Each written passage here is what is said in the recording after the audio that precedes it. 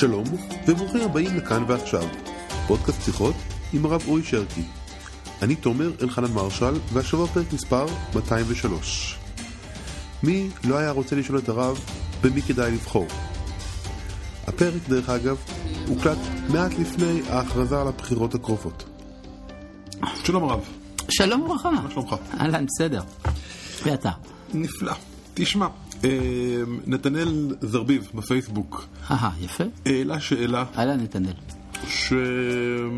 לא יודע אם אתה אוהב לעסוק בה, אבל אנחנו נעסוק בה בצורה כללית של למי נכון לבחור, האם נכון לבחור למפלגות קטנות, איך לחשוב כדאי למי לבחור, מי לא לבחור. האווירה מתחילה להתחמם, יש בחירות, אנשים מתחילים לחשוב איך נכון לחשוב על התהליך הזה של למי כדאי לי להצביע. בפוליטיקה הולכים אחרי יעילות. אחרי יעילות? כן. מה שיעיל תעשה. למה שאני לא אצביע אחרי הלב שלי? כאילו אני רוצה ליצור שינוי בפוליטיקה, אני רוצה לראות שאנשים שאני עושים מה שאני מאמין עולים לשלטון. בבקשה, אם אתה חושב שללכת אחרי הלב זה יעיל, אז תעשה את זה. אם יותר אנשים ילכו אחרי הלב שלהם, אז אולי יהיה לנו פה טוב יותר. השאלה אם הלב שלך הוא לב שיכול לגרום לאהדה. כלומר, האם הציבור ילך אחריך? יכול להיות שאתה חושב דברים מאוד נכונים, אבל אין לך דרך לקדם את העניינים שלך בציבור. זה הכל... למשל, תן לך דוגמה. יש טוענים, אני צריך ללכת אחרי האמת התורנית שלי עד הסוף. ולכן אני לא מעוניין לתפוס את השלטון, אני מוכן בשביל זה להישאר מפלגת לוויין, ולא רק שאני אהיה נאמן לאמונתי. יש מי שאומר לך, לא, אדרבה, אני רוצה לתפוס את השלטון, ולכן אני צריך להתפשר על ערכים מסוימים, ולא רק כדי שאוכל להנהיג את המדינה. אתה מבין שבין שתי התפיסות האלה קשה מאוד להכריע. זה כל אחד לפי נטיית הלב שלו. מי שהשלטון חשוב לו, אז ילך בניגוד לעמדה הראשונה, ומי שהעמדה הראשונה חשובה לו, ילך בניגוד לעמדה השנייה. ותן לי לנחש שמתוך ההיכרות שלי איתך, השלטון יותר חשוב. בעיניי כן. אוקיי, אז אנחנו מסכימים על זה. אבל אנחנו עדיין רוצים לראות את השלטון עם הערכים שלנו. אנחנו קצת צבעים מלהצביע למשהו שהוא יעיל, ולקבל משהו מאוד לא יעיל. זה לא צריך להיכנס לפירוט עכשיו, אבל אולי יכול להיות שאם יותר אנשים יעשו מה שבאמת הם מאמינים בו, נצליח להגיע למקום שאנחנו מאמינים בו, ולא כל אחד יחליש... אתה עלול להיות מגזרי מאוד. זאת אומרת, תאר לעצמך, למשל, מה גרם להצלחתה של מפלגת העבודה בשעתו? היא הרי התחילה מקבוצה של קיבוצניקים. הקיבוצניקים מהווים 3% מהאוכלוסייה, בשעתם הכי יפה. אז אם היו ממשיכים להתחבר אך ורק לחדר האוכל של הקיבוץ ולנאומים האידיאולוגיים, אז הם לא היו תופסים את השלטון. המערך היה מספיק חכם כדי לכלול בתוכו מגזרים המאוד רחבים מעבר לאליטה הקיבוצניקית. אותו דבר, אם אתה רוצה לשנות משהו במדינה, אתה צריך לחשוב מחוץ לכותלי בית המדרש.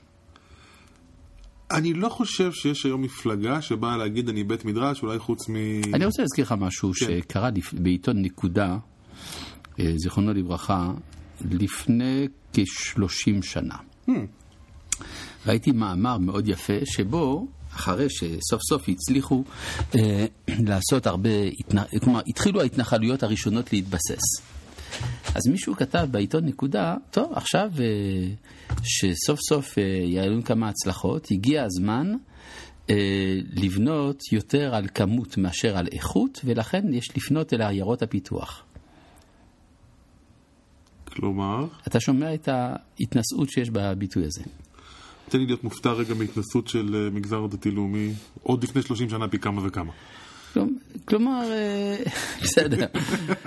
השאלה היא ככה, אתה יכול לעשות איזה גוף פוליטי שבו אתה תרגיש מאוד בנוח ותוכל להגיד דברי תורה מאוד נכבדים במפגשים. השאלה אם אתה תוכל לנהל מדיניות שתקדם את עם ישראל למעמדו האמיתי, גם מבחינת יחסי חוץ, כלכלה, השפעה אוניברסלית.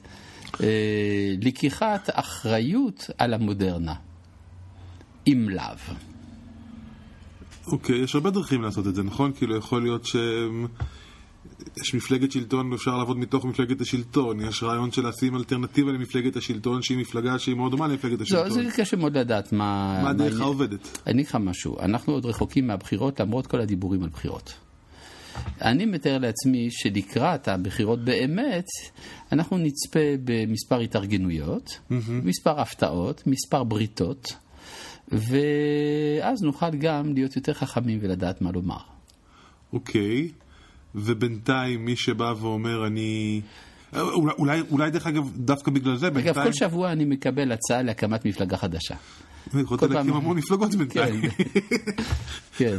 יכולים לתפוס 3-4 מושבים בכנסת רק אתה. כן. אבל... לא הייתי בדווקא. לא דווקא הייתי, אבל אנשים... כן, אנשים רוצים להקים, כן, זה טרנד. עם כוונות טובות, לא שום ספק. כולם, אני מאמין שכל המפלגות. אחד אמר לי אפילו שהוא רוצה להקים מפלגת תומכי בניין המקדש. קצת סקטוריאלי. לא, משוכנע שיהיה לו המון מנדטים. טוב, שרב. אבל יש אנשים שהקימו כבר דברים שהם טיפה יותר מבוססים מהרעיון של הבחור היקר הזה. ששמו, לא, אני לא אגיד לך. לא ניכנס ברור, די ש...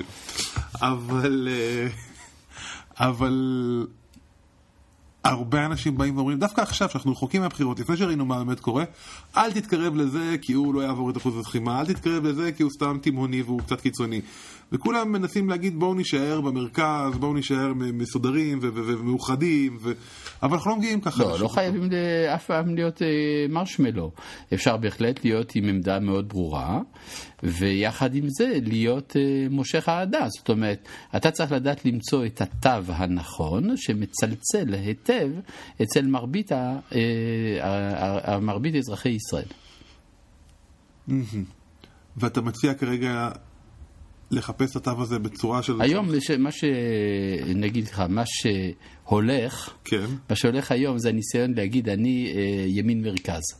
זה פחות או יותר מה שמנסים, וזה מה שכנראה ייכשל. כי זה הפך להיות יותר אידיאולוגיה